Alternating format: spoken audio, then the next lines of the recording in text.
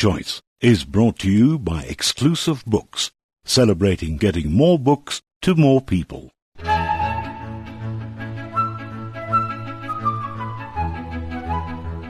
Hello, we are almost at the end of January, if you can believe that. And you're tuned into Book Choice on Fine Music Radio with me, your host, Paige Nick. And this show, as always, is sponsored by Exclusive Books. We've got a phenomenal jam-packed show lined up for you over the next hour. We've got 8 book reviews and 1 author interview. We always have such a different mix of content on this show, and today is no different. Interestingly, we have a focus on fiction today. 8 of the 9 books we're going to be talking about on today's show are fiction titles, and we have just one lone non-fiction title, which is Arthur Goldstuck's latest, and it's called The Hitchhiker's Guide to AI. So, if it's humans versus robots on today's show, the humans definitely win. Beryl Eichenberger joins us today first, and she's got a new one by international best-selling author Alice Hoffman. The price of freedom can be high, a price that for many of us across this world we live in is a passing thought, for after all, we mostly consider ourselves free. Except, freedom is not what you think it is. It is cold, hard and bright. That was what it felt like to change everything, to pick up the ashes and let them blow in the wind, writes Mia as we open this slim but immersive novel. Best-selling author Alice Hoffman's new novel, The Invisible Hour, is a beautifully crafted story that crosses time, follows the awakening of a young woman, once more shows us the power of books and how words can sustain us through the most challenging of times. For Mia, whose mother Ivy has ended up in a cult after being forced to flee her family for being pregnant, she had only known the restrictive life of the community, an oppressive cult in western Massachusetts. Harsh discipline was meted out by the narcissistic leader Josh, who had married Ivy and brought Mia up as his own, under the rules that he had created and which his disciples followed. It is a cold and empty life. Reading is not allowed. Hard work on the land is the only outlet, and the punishments are humiliating and stultifying. But Mia is a feisty and fiery young girl, and her mother quietly encourages her in her curiosity when they are alone and cannot be overheard. Mia discovers the library in the nearby town, and her world opens. She finds a book by 19th century author Nathaniel Hawthorne, The Scarlet Letter, which seems to be her mother's story, and strangely has an inscription addressed to Mia. For Mia, it is her saviour, the catalyst that will transport her beyond the cult's misery, to find a world that will take her through time, to love and heartbreak in the best tradition of Hoffman's magical realism. The reader is taken on a journey where the power of words can change lives, move into new time zones, and bring love and heartache.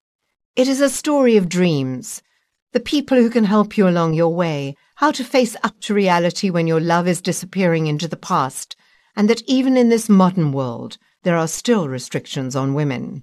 Hoffman always creates powerful and strong characters, but it is the magic of her imagination that is so addictive. That she has a thing about Salem, Massachusetts, and the witches of the past comes through in so many of her books, and it is seemingly that she wants to lay the ghosts of those ancestors who branded sensitive and far-sighted women as witches. As she links past and present, Hoffman spans time in the most realistic and believable way. It is as if she laces her words with potions that allow the reader to sink into a world that allows love and parallel universes to exist side by side, that we escape and find freedom through writing and reading. But of course that's exactly what we do when we immerse ourselves in a story, and that is Hoffman's genius, the quality that sets her apart and makes her novels all the more alluring. Our minds are transported, our perspectives are shifted, and words open our imagination. And what of the invisible hour, and those places west of the moon? In her poetic and deeply empathetic prose, Hoffman reveals all of this, draws you in, entices you to recognize your own shifting landscape, to own it, and, through the social commentary that is inherent in her writing, exposes the injustices that existed then and now. But the message is clear. Believe in yourself, reach out, and know you can do anything. And who doesn't want to believe that, even for a little while? This book is absolutely enchanting. The Invisible Owl by Alice Hoffman is published by Simon & Schuster. Thank you, Beryl. I've always been a huge fan of Alice Hoffman's work. She's a fantastic literary fiction author, but she also kind of crosses over to mainstream fiction as well. She's incredibly readable, so I'm a big fan of her. I'm also a big fan of a book about a cult, so I'll definitely be checking out this one. Next up on the show, we're joined by Shirley Guler, who will be telling us about the latest Jeffrey Deaver novel. Do you remember Jeffrey Deaver? He used to be huge. In fact, I think he's still huge. This one is called The Watchmaker's Hand. Welcome to the show, Shirley. While the foreplay to the nightmare of everyone living near a building site with the threat of a collapsing crane is excellent, Jeffrey Deaver is that good that one thinks, well, what now? The fun is over. But no, although it did take a couple of chapters to gain my full attention, to the point that I couldn't wait for my morning coffee each day and my quiet time to read before the day hit. Until it was over, the book was done, and I was without my companions to the Watchmaker's Hand. That said, remember, when that crane came crashing down in New York in 2008, and we all started looking at cranes with observant eyes, especially in the wind, wondering if the balances would, well, remain balanced. Jeffrey Deaver has catapulted that moment into an intense intro to the Watchmaker's Hand, as we live with the operator above the ground as he sees what is about to come. It turns out to be activism. Sabotage the cranes until there is enough affordable housing. But of course that's not it. So what is it? Kill a politician?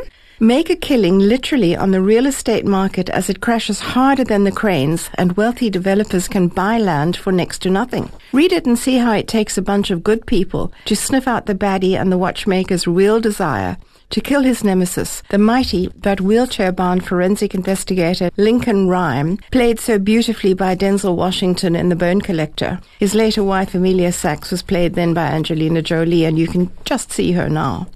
There are the expected deaths and double dealings, disasters, dastardly acts as the plot and the subplots are revealed. Of course, they're red herrings. For a minute or two, you actually wonder if the people left for dead are really dead, because it is all so plausible. The book is also very instructive. I always wondered how my phone and laptop clocks always synced, but never asked Dr. Google. Now I know.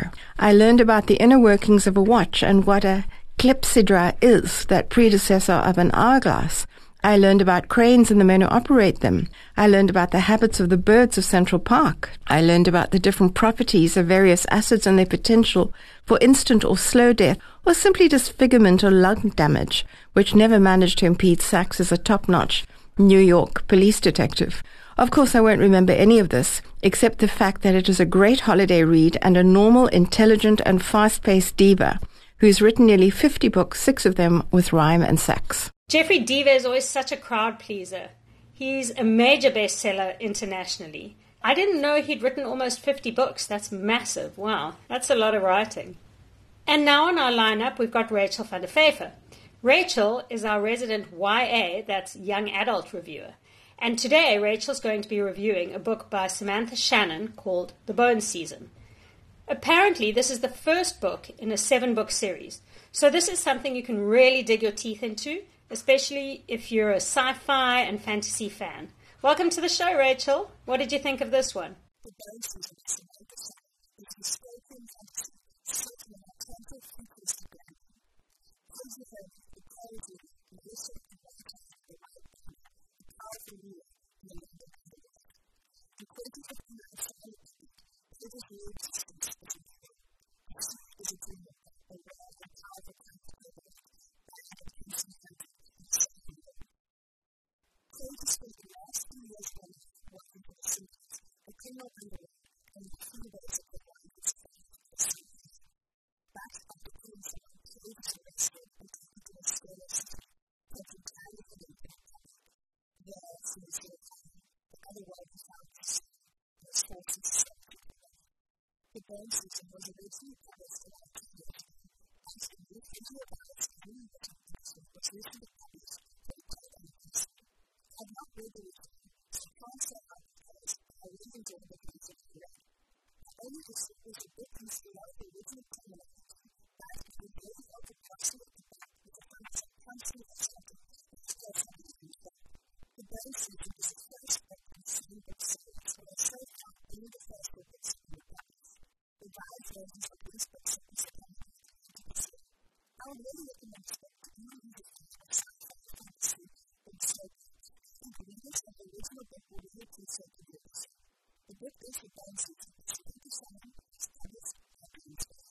I love that review. Thank you, Rachel.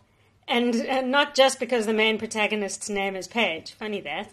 Right, so how about some music before we get on with more reviews? Our first track on today's show is Love Changes Everything, and it's by Buchanan.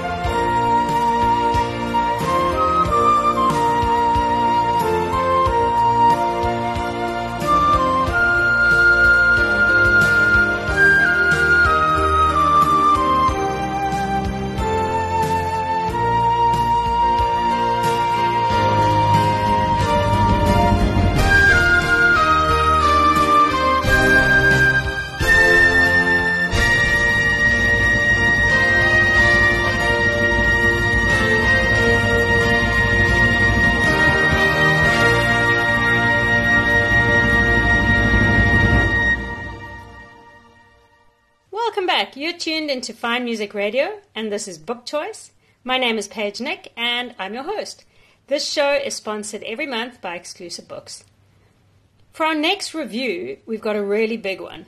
Vanessa Levenstein read The Fraud, which is the latest book by award-winning best-selling international author Zadie Smith.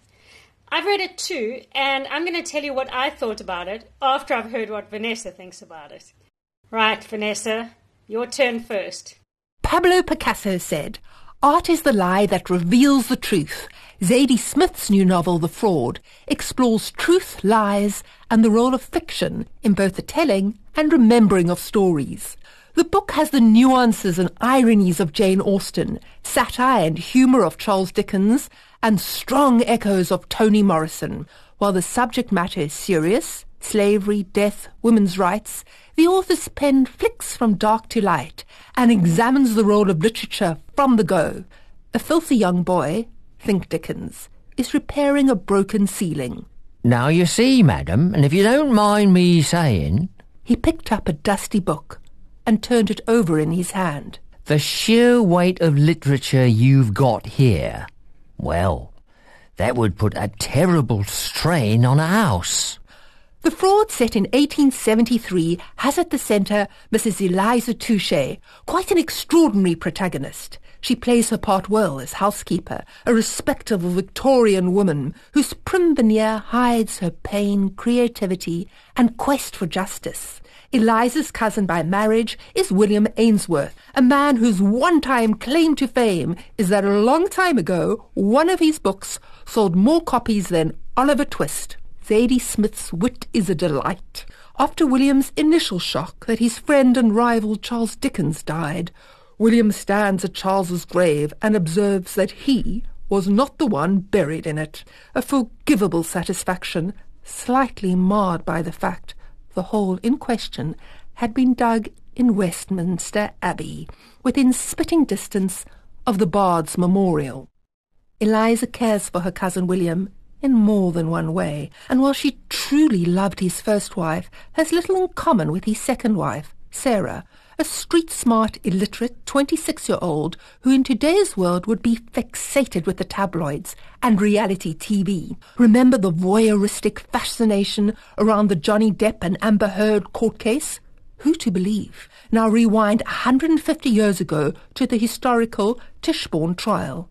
Is the man in question Roger Tichborne, the long-lost son of aristocrats, or a butcher from Australia? Is he a fraud or the real deal? The chief witness is former Jamaican slave Andrew Bogle. In Toni Morrison's Beloved, the devastation of slavery has a horrifying and haunting legacy. Andrew Bogle's story is set in that world, a world so cruel that infanticide is seen as a mercy. As a woman of the Victorian era, with little rights, Eliza feels a kingship with Andrew Bogle, a man whom, from birth, had to calculate his every move to ensure survival. His methods were by necessity obscure and underhand. They were like her own. What role does literature play in both expressing and falsifying our stories? The names of the chapters are telling. Chapter 19, A Theory of Truth. It was time for Mrs. Touchet to decide what she really believed, to separate fact from fiction once and for all. Different stories, decades and continents come together under a stack of blotting paper to reveal a protagonist whose questions and actions are both of and ahead of her time. The Fraud is an authentic, brilliant read. Okay, thank you so much, Vanessa. That was a fantastic review, and it's going to be better than mine, because I read this book too, around about the same time as you read it, and I loved the writing in this book. Zadie Smith there's no doubt, she is a master. She knows what she's doing, she writes brilliantly, so I loved the writing in this book. But I didn't love the book. I kind of struggled to get to grips with what it was really about.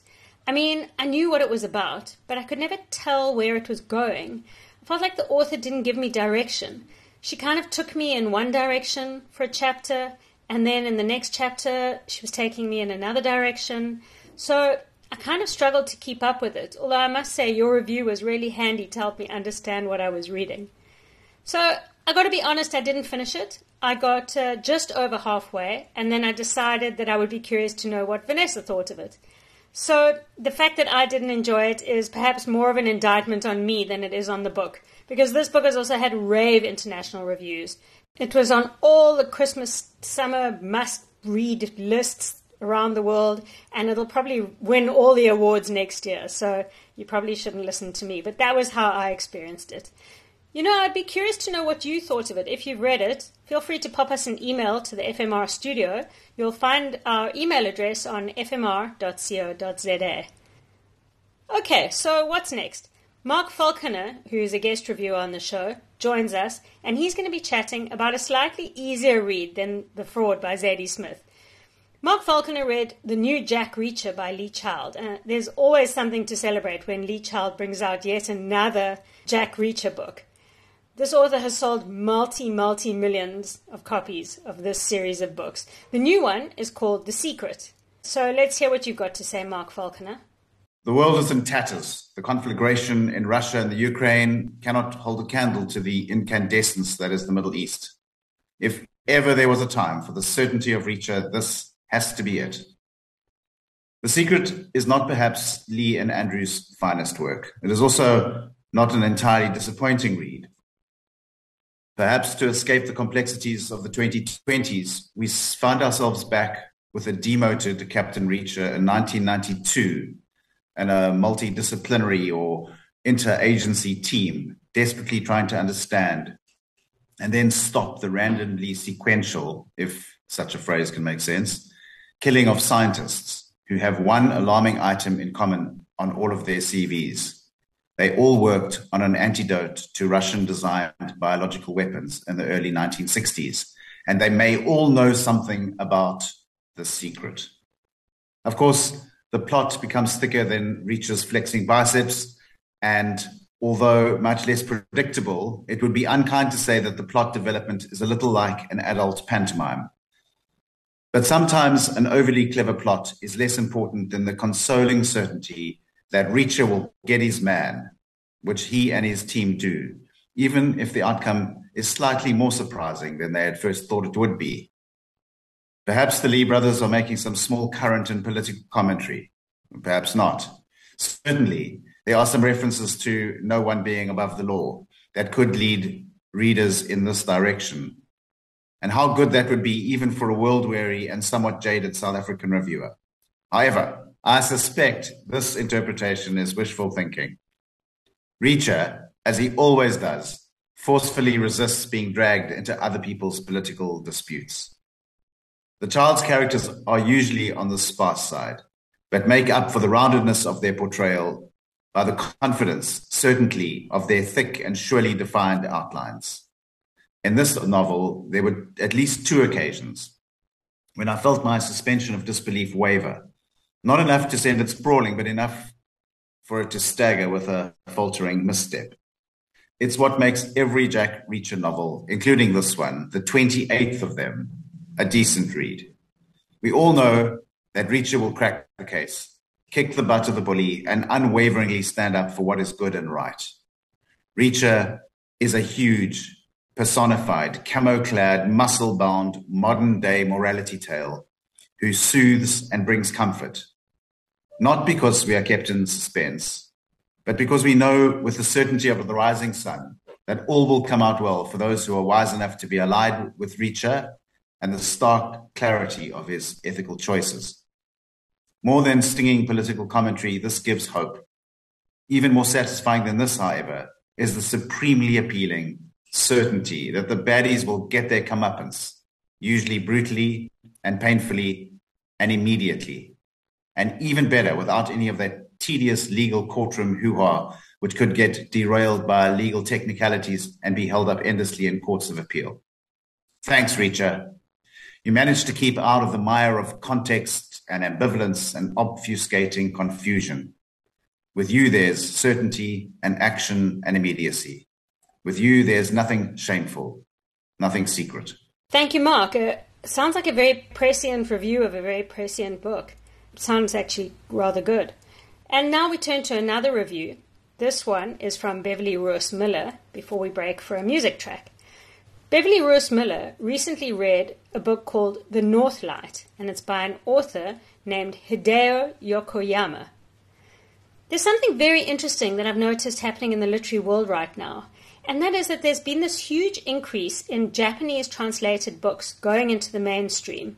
So these are books that have sold multi-million copies in Japan, and now they're being published in the rest of the world, and they seem to be selling really well in the rest of the world too. It's a very exciting move in publishing.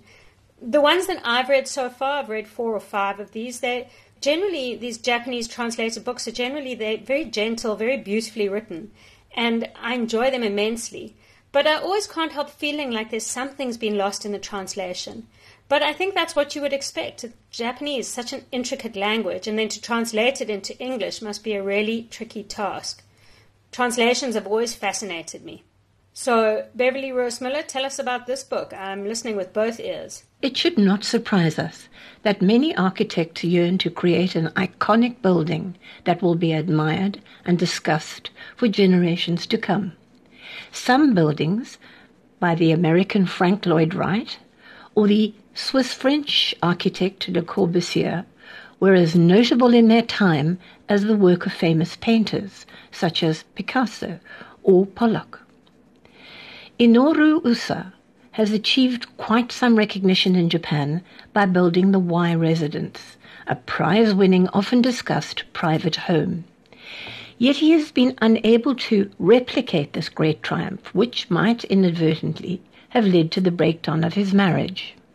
He needs to find work in the tightly formalized and competitive structure of Japanese business, where form is no more important than face, and where tradition and modernity fight an ongoing battle to integrate within a modern world. Yokoyama is a preeminent and best-selling Japanese mystery writer.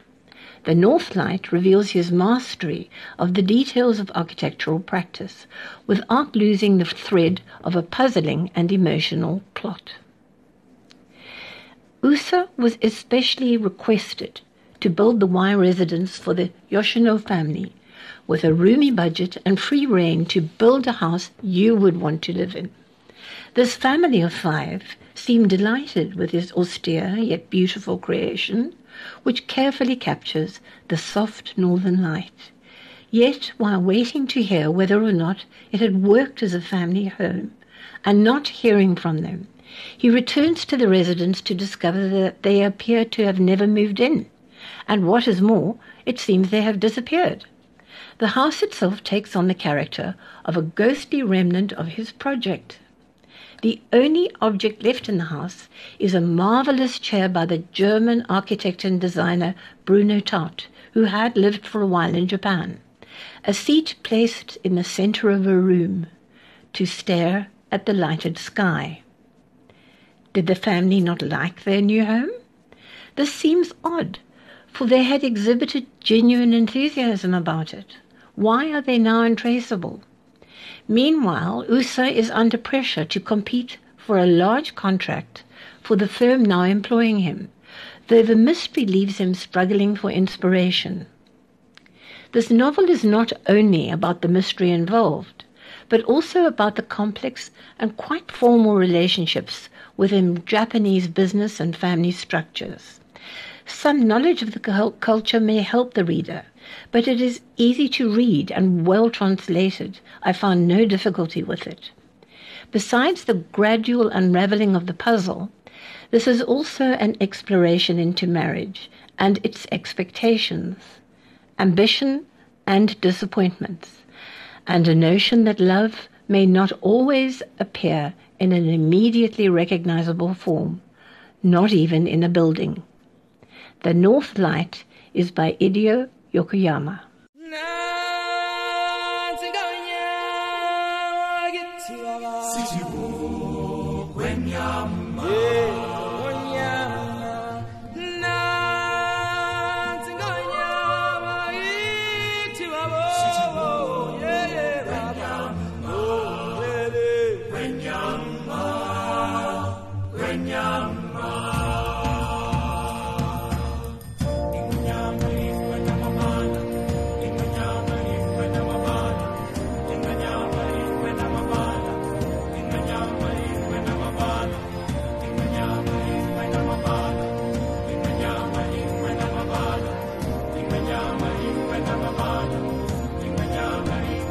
From the day we arrived on the planet and blinking step into the sun, there's more to see that can never be seen, more to do that can never be done.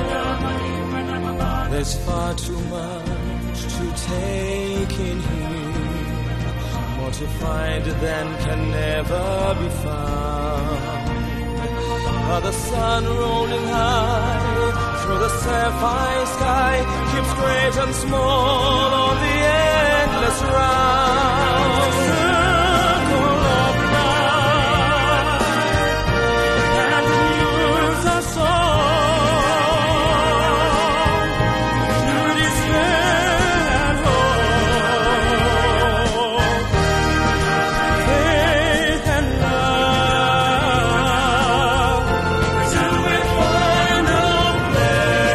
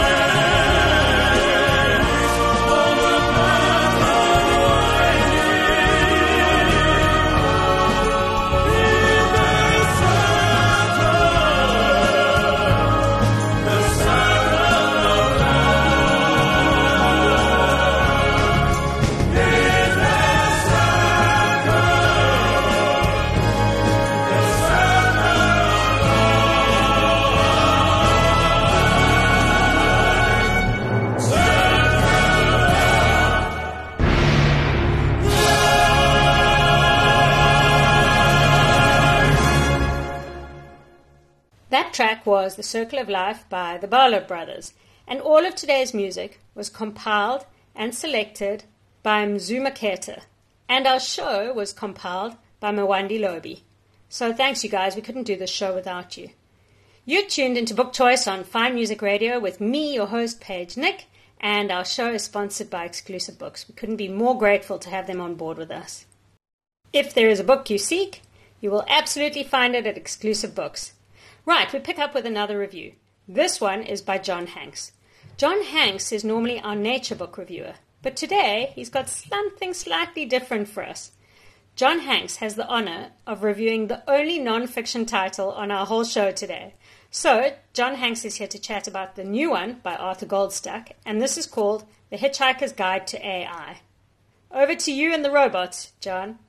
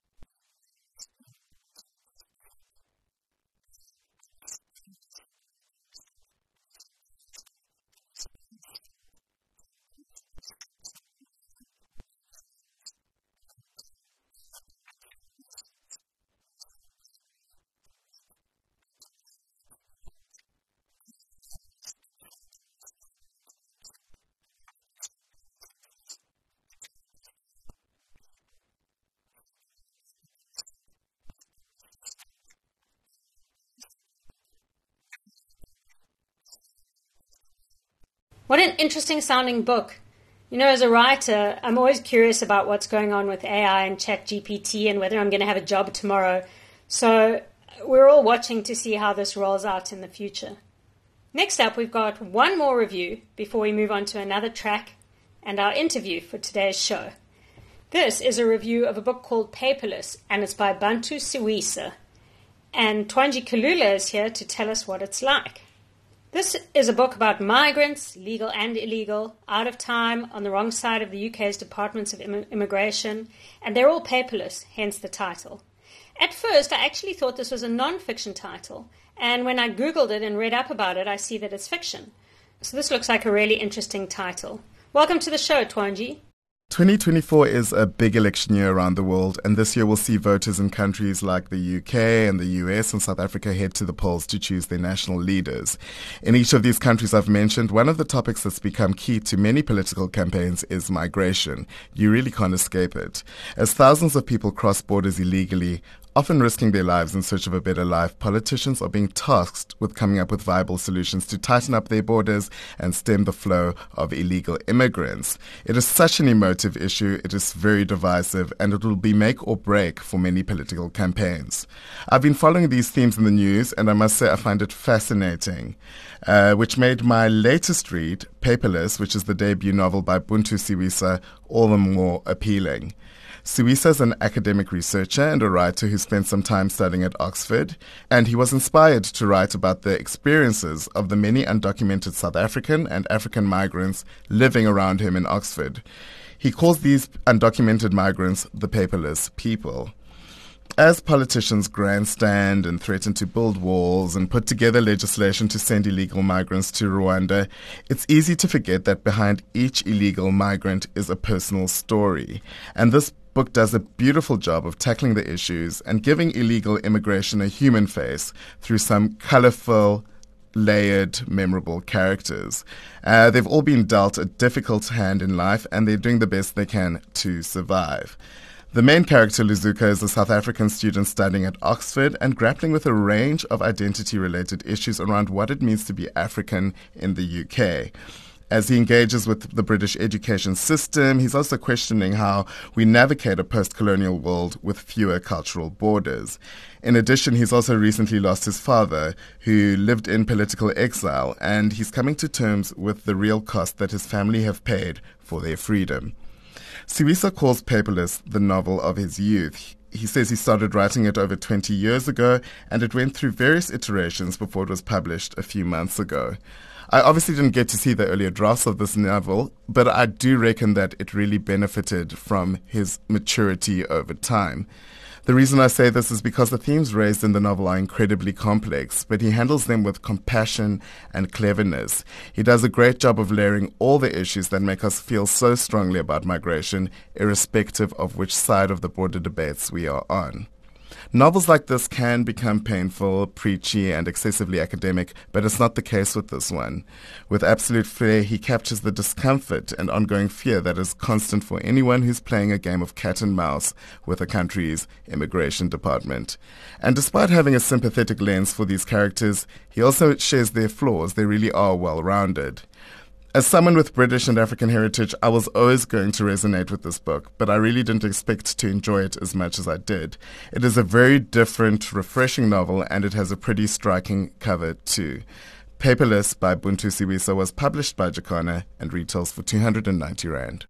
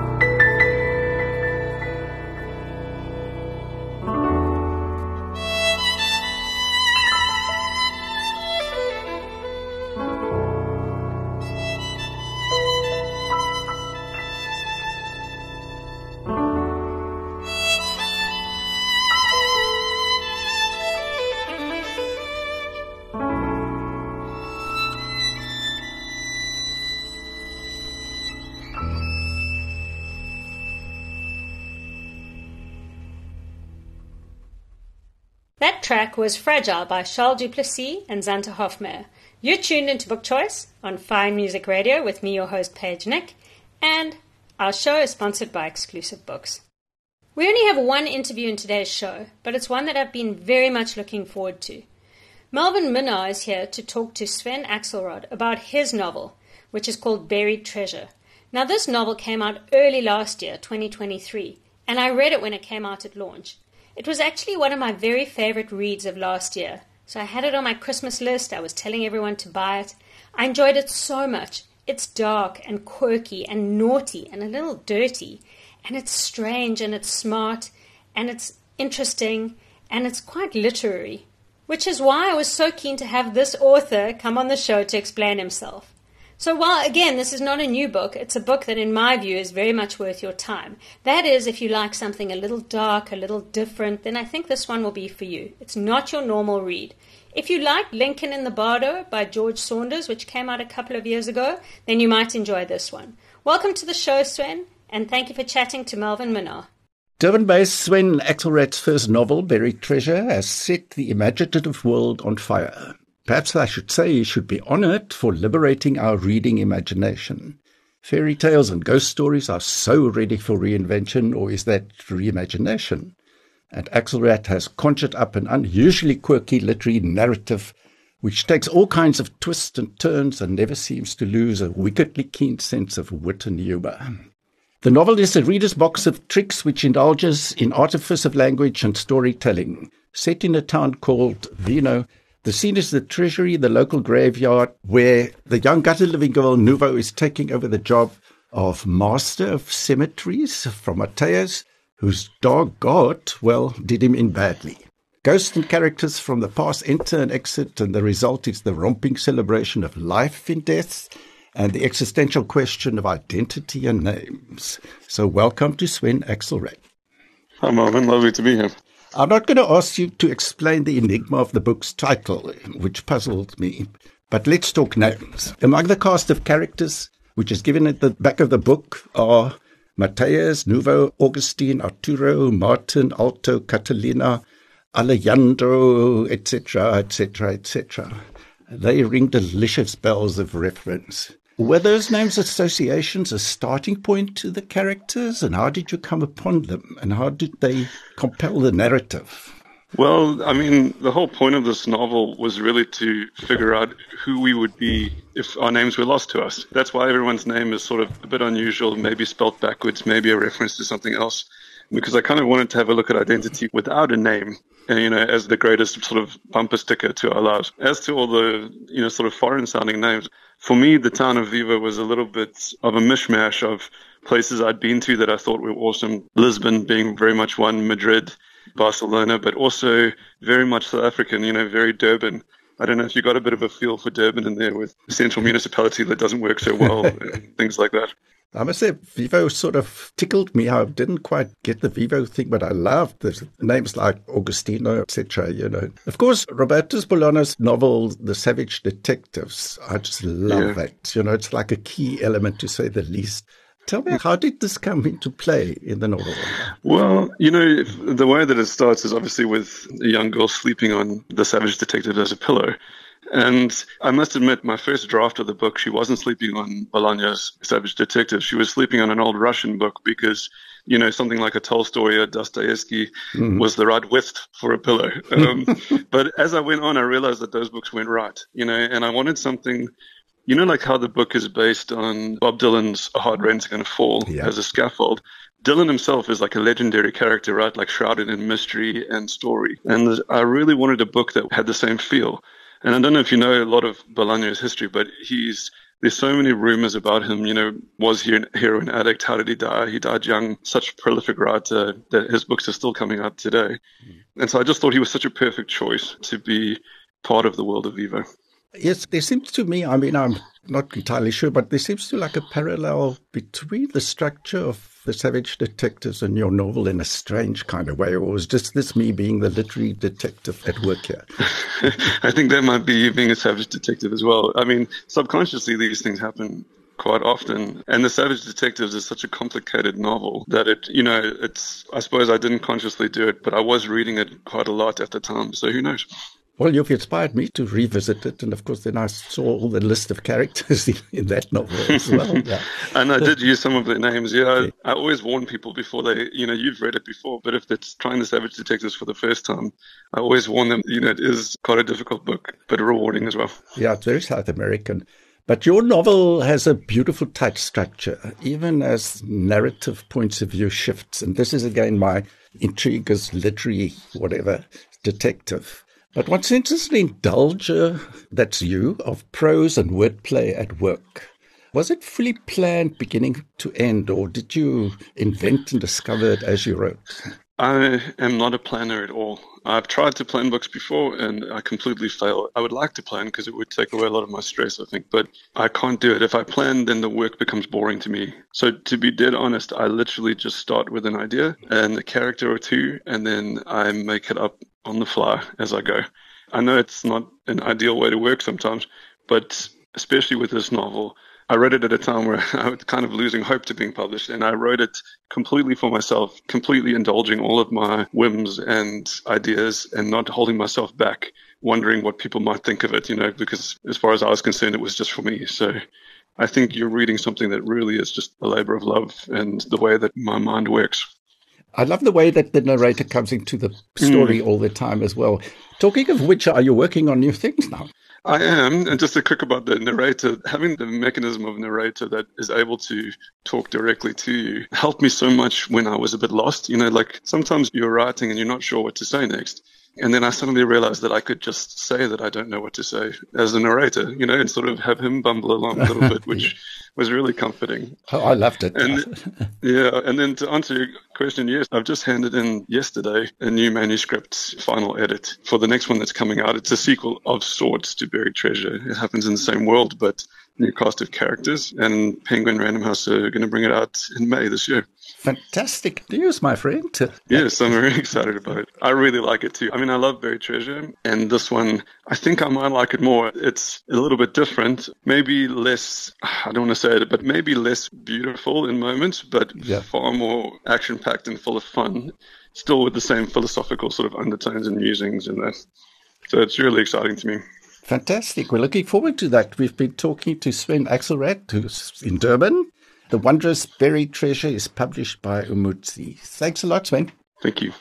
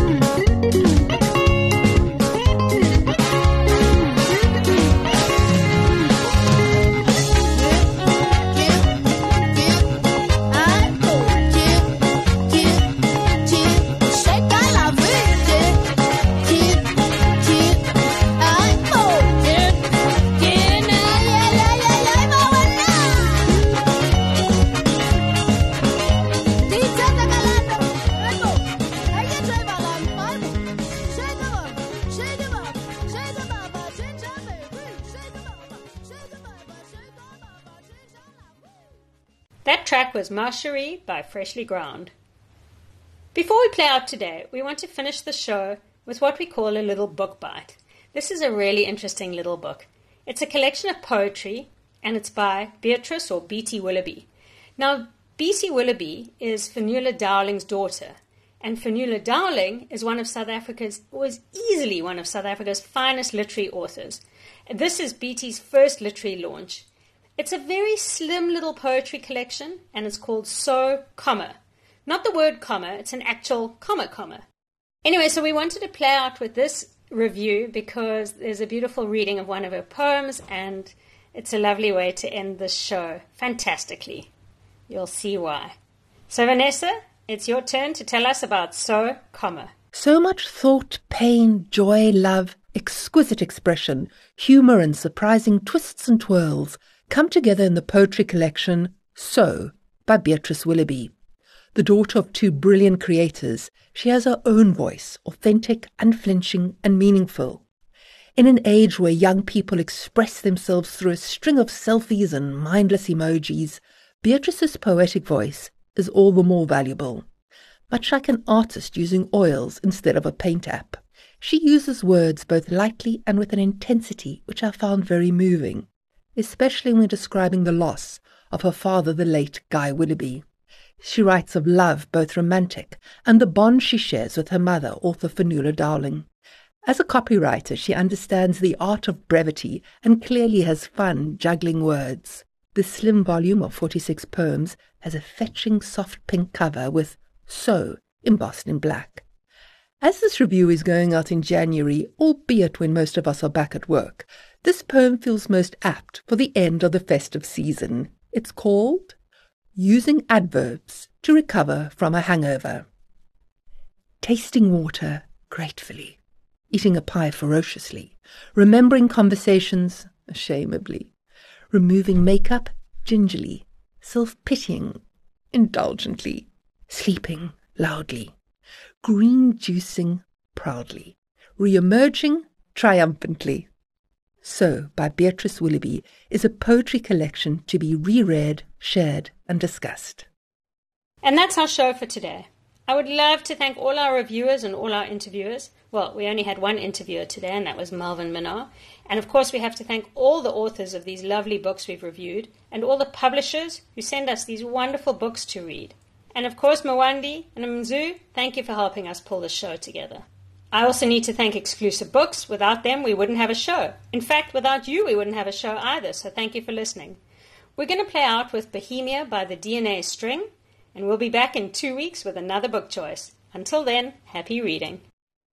Book Choice was brought to you by Exclusive Books, celebrating getting more books to more people. The Exclusive Books Recommend selection makes it easy.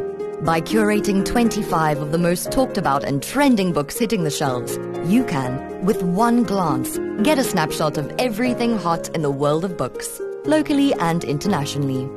Exclusive Books also sell gifts, vouchers, stationery, and more. Pop into your nearest Exclusive Books and feast your eyes. For more information or to purchase online, visit exclusivebooks.co.za.